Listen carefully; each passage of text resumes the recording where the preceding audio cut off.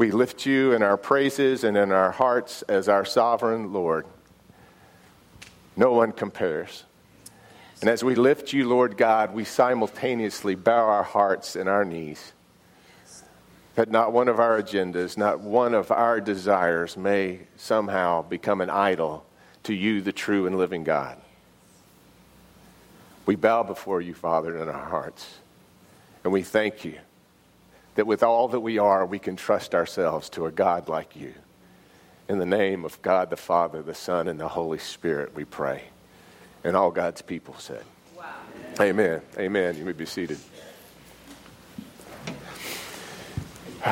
Let me take a few moments of privilege this morning in our worship service to report on what I discovered when I went to Chicago. As you know, the Wesley Covenant Association, the Wesleyan Covenant Association, was formed this Friday, and I was there as a founding member of that group.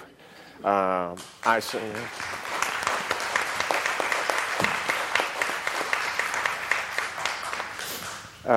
was very, very, very encouraged by the meeting.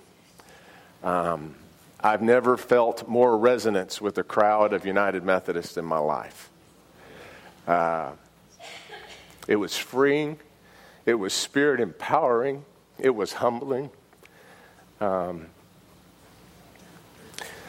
some of the most encouraging moments of ministry I've ever known. And to have that experience in this difficult hour for our church was just a huge personal blessing to me. So let me, if I can, very briefly, I'm going to leave you with some materials to read because I can't go that far in depth, but I want you to be as informed as you possibly can. You have a packet with you this morning that looks like this. It starts the Chicago Statement from the Wesleyan Covenant Association. Let me explain what happened there. As we gathered, they reminded us that even amongst us that were there, that we weren't completely unified in exactly what we thought would happen. That there was a spectrum of folks in the room. And the way they described that spectrum as those that were fearful that we were going to act too quickly and imprudently and miss opportunities, kingdom opportunities by doing so, that we should be patient, that we should hear from the Bishop's Commission and know what they say, not assume what they would say before that we would react. And then they said there was another group of people in the room that were ready to paint their faces blue and cry freedom. And I tried real hard not to take that personal. I really did. So, some of you know I'm in the habit of doing that around here from a few years back. And I had actually talked the week before to the guy who said it. So I don't know if that was a personal comment or not. I'm actually somewhere in the middle. And but they said it was important that wherever we were in that spectrum, that we remained united for the sake of our values. In 18 months, we should hear from the Bishop's Commission that was given the task of resolving the impasse and the difficulties in our United Methodist discipline based on human sexuality, ordination of gays, lesbians, and homosexuals, practicing gays, lesbians, and homosexuals, and all of those issues around which there's been continued controversy almost for 45 years now. So for 45 years, through our normal processes, that tension has not grown away. But in the last, I would say, 10 years, 12 years, the shift has not been towards more liberal wording of our position, but rather our annual conferences have continued to refine our statements in such a way that they were more and more conservative. And so at this last general conference, finally the liberal contingent, who in their own consciences think that what our discipline says is wrong and is not fair to people and is hurtful and is hateful, as they interpret it, I think if you read it, you might have a different take. I certainly have a different take, but they decided that since that was not resolved to their liking at this last general conference, that they were going to denounce the discipline, or at least be in defiance of it on all those issues. So the whole Western Conference of our church is in defiance of our church's stated values and our discipline, which we come to by a process that we've all owned, and it's a corporate process. But nevertheless, they stand in defiance. They have since then elected a known lesbian bishop that's in a committed relationship with a person of the same sex. And our church is fragmenting over this issue. Many are concerned that the church might divide. I would suggest to you that the church is already dividing. And those who are in the know simply said this, who have talked to both sides of the table in these issues, said change is definitely coming. Big change for the United Methodist Church. We don't know what that will look like. Basically, I see that there are three possible conclusions that this commission might make. One is to follow the liberal initiative and to change the wording of our United Methodist discipline to comply with those who are now in defiance. The other is to maintain the language of our discipline and hold accountable those who are in defiance. And the third is a middle position that is called a local option, where each individual church and each individual within the United Methodist Church would function as they see fit. In other words, no stated position. Let happen what happens. And you'll have there in your hands the actual statement that was written by and adopted by this group. It's right there on the front. You can read through that in great detail. Let me tell you what you're going to hear if I can summarize it. It's really mostly there in the last paragraph. We believe it is imperative for the Commission to propose a plan that calls for accountability and integrity to our covenant and restores the good order of our church's polity. If the Commission determines no such plan is possible, then we believe it should prepare a plan of separation that honors the consciences of all the people of the church and allows them to go forward in peace and goodwill. Implied there is in their separate ways. A plan that requires traditionalists to compromise their principles and understanding of Scripture, including any form of the local option around ordination and marriage, will not be acceptable to the members of the Wesleyan Covenant Association. Stands little chance of passing General Conference, that's our body that would adopt this change, would not definitively resolve our conflict and would in fact lead to the fracturing of the church. So the statement, I think, is most summarized there. It's a very strong statement about where those in the Wesleyan Covenant Association will stand. Our church, you have the next page is an actual membership form. You can join as an individual, which I've already done. I have not spoken for our church. Our church council speaks for our church. And that will happen only after the church council considers what is there and ratifies it. Within those statements, both as an individual and as a church, is a statement of fidelity to the doctrines of our church. Those that are listed in the last page that follows that articulates those, and you can read them in greater detail on the website WesleyanCovenantAssociation.org, if you'd like to read those in greater detail. Those are now, right now, the doctrinal standards of our church. We aren't changing anything. We're holding to them as they are, but we're adding an even more ancient document to those, which is the Nicene Creed, which would unite those that lift Jesus as supreme and primary across denominational boundaries and would unite us as a world church. It was amazing at this conference that it was not a bunch of Americans. It was obviously not just American Christians and American United Methodists. There was a profound presence of the African church that was there. At one point, the leader of worship felt led. He said, we don't have the words for this. I just feel led to do this. And he started a song that he learned in Africa. And when he spoke that song, the whole African delegation responded back. And they came dancing to the front. And the whole place was led in this global song of praise. There were moments like that throughout the whole day that were just God-touched. Sorry. Additionally, those memberships are open. If you want as an individual to join, there's a cost that goes with it. You will have a voice in the association if you are a member. There's a $100 membership fee, and churches will pay $1.50 per member. In order to join as a church, you can join as a church, and if you join as a church, the church will have a vote in the council of the WCA. If you're a member, whoever's a member has a voice there, but not necessarily a vote.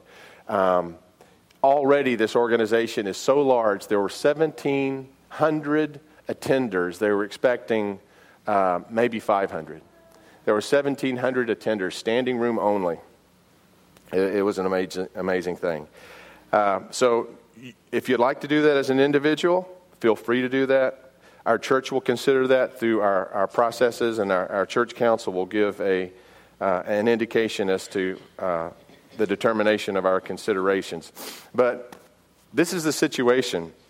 While we await the actual word of this bishop's commission, we are basically we're actually flying a plane as we build it. Does that make sense? We are preparing in such a way that if the church remains faithful and accountable and has integrity, that we will be completely aligned in moving forward with our church. But we feel that these convictions align us with the convictions of our faith. And this will be the convictions with which we move forward. If our church allows us to do that within its president's organization, we will. But if they decide in such a way that violate those convictions, we'll have to find another option. And the Wesleyan Covenant Association is committed to paving that path forward with those of like minds and convictions. I heard this statement that really defines the moment. A pastor said, "It's time, if we are two churches, no longer to pretend we are one. And if we are one church, no longer to behave as if we are two." It was so refreshing to be with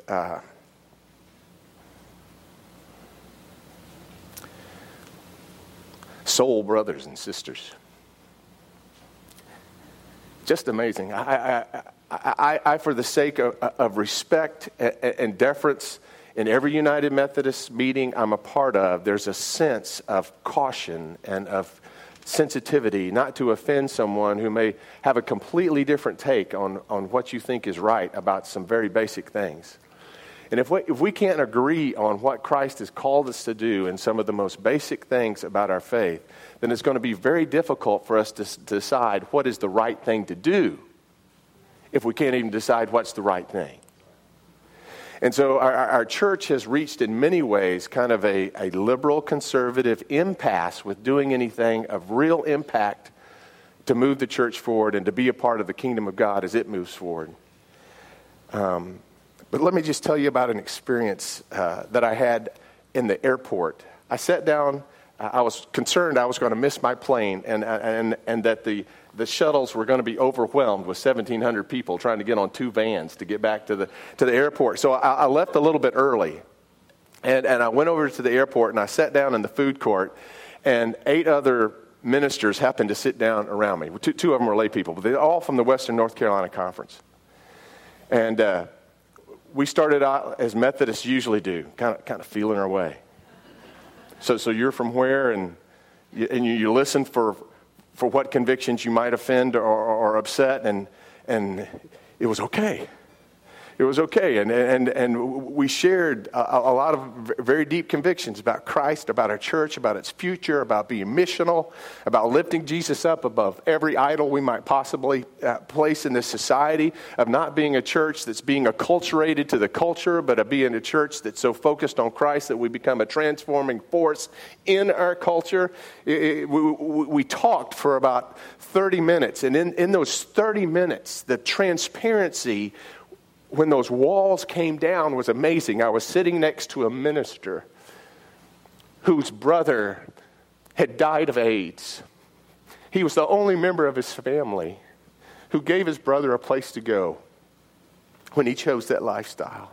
And though he never agreed with it, his brother never doubted that his brother sitting next to me loved him. His brother died in his arms. Sitting across the table from him was the pastor who had baptized his brother. Sitting across from him was the pastor who had done his brother's funeral.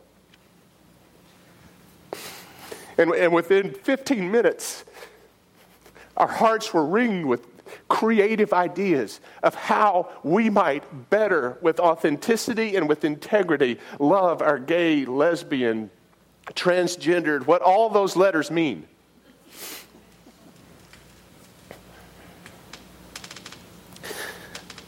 And I just felt, finally, freedom to act according to our conscience. So, if you want your pastor's interpretation, I think the bishop's commission has an impossible task before them. If 45 years of dialogue and discussion and parliamentary procedure and all that kind of stuff has not at all affected the divide, it's only increased it, then I don't know that it's humanly possible. It will be not just a divine miracle, it will be a counter the possibilities of logic miracle. For those folks to come up with a statement that can somehow satisfy the polarities of our church.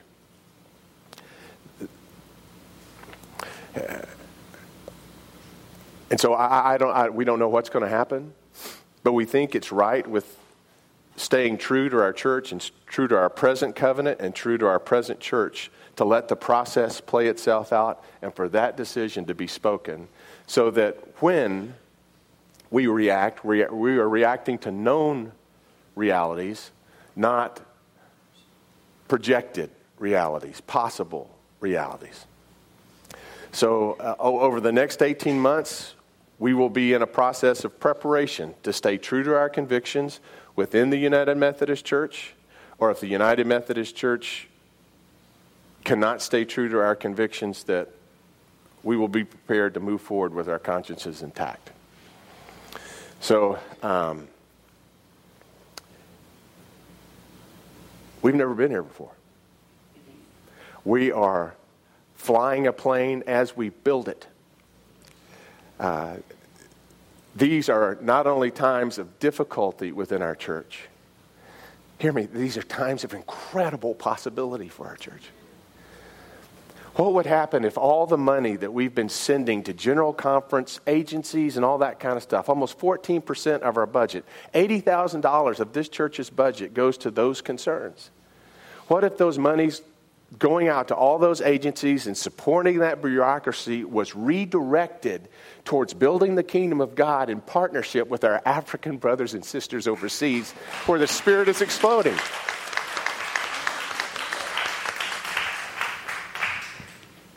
Oh my gosh, I sat there with those ministers for 15 minutes. That's one thing they didn't let us do enough of is talk to one another. That would have really produced a brouhaha probably. But anyway, I told a couple of them afterwards, secretly. I brought some blue paint if anybody wants some. But no, I didn't. No, I didn't. I think we're proceeding with integrity. I think we're proceeding with clarity, with our convictions intact. And I don't know how the Lord could not honor the carefulness with which this body of like-minded United Methodists is moving. I was thoroughly impressed, and I individually am totally on board.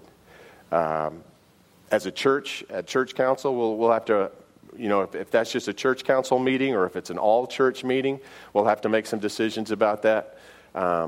But we are getting prepared for the future, and change is definitely coming one way or another, I think. But those of us with these convictions are going to be prepared. We will be prepared. So it was a very, very affirming time. What do you do? What do you do when you feel like you're just in total free fall? That happened in 2009 when a plane left an airport on our East Coast and suddenly 3 minutes up into the flight hit a flock of geese both of the twin engines immediately blew out. They were completely powerless and in a free fall. Scully, as he's now lovingly called, the captain of that flight, had to react immediately. It was a life and death situation. No plane had ever survived whose power was lost that close to the ground. From the time they hit the geese to the time he put the plane down in the Hudson River was less than 3 minutes.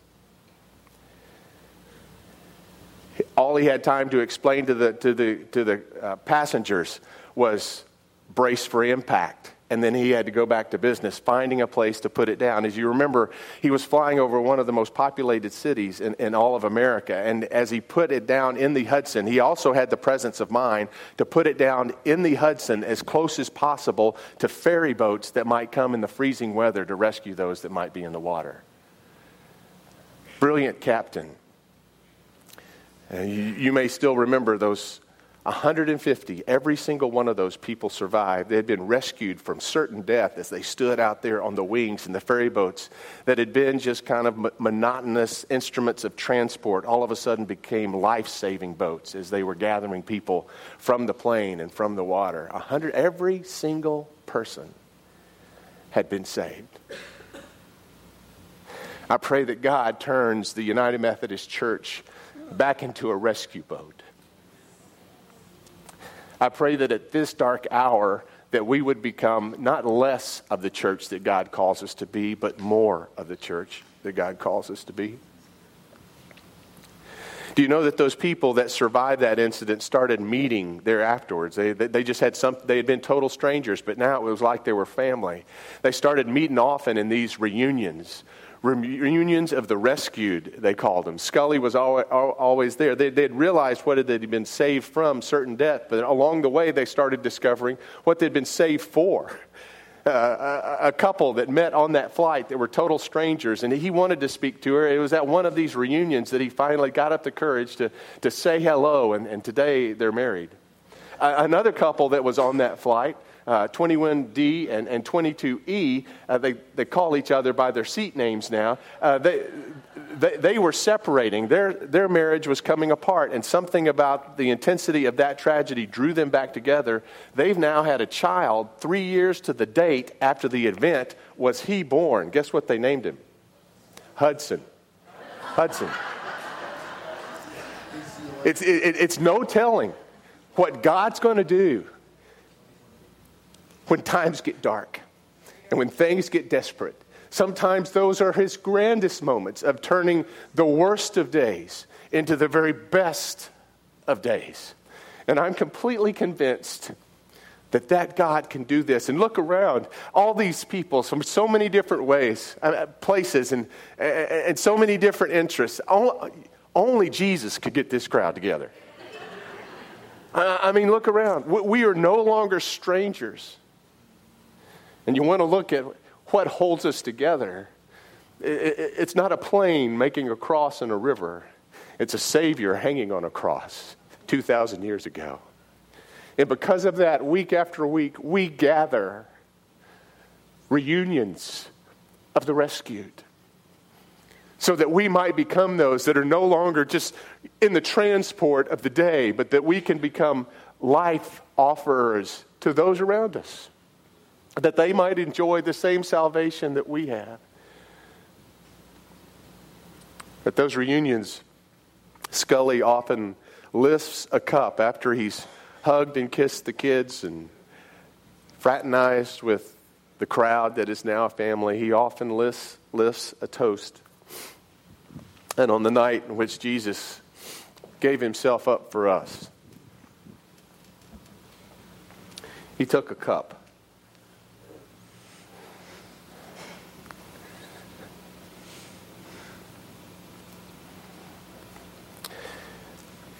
And Jesus said, "Do this in remembrance of me." Lord God, this morning we pray that the future of our church would not be about us, that it would be about you, and that you would somehow get a hold of us as broken and imperfect people, each and every one of us, And as a broken and imperfect church, Lord God, that you would make of us only that which your miraculous intervening grace can make. We trust ourselves, Lord Jesus, to that mercy, to that grace, to that Holy Spirit, even now. And though it feel like we are in free fall, Lord God, we thank you that though we're bracing for impact, you've got this. And we can trust you. Help us to trust one another as well as we move forward as carefully as we possibly can, trying to be faithful to you. Lord Jesus, you took bread. You gave thanks to God and you broke the bread. And you gave it to your disciples, saying, take and eat. This is my body, which is broken for you. Do this in remembrance of me. And likewise, after supper, Jesus took the cup. And he gave thanks to you, our Father, and he gave it to his disciples, saying, take and drink from this, all of you. For this is the cup of the new covenant, poured out for you and for many, for the forgiveness of sins. Do this as often as you drink it in remembrance of me. And so, Lord God, in these, your mighty acts in Jesus Christ, we give you thanks. We do remembrance. We pray that you pour out your Holy Spirit, not just on these gifts of juice and bread, but upon us, your people, that enlivened by your Spirit, we might let you live your life even through us. Make it so, Lord Jesus, by the power of your Spirit this morning, we come to this, your table of grace, invited by no one less than the King of Kings, the Lord of Lords, the Savior that laid down his life to save us. In your name we come. Amen.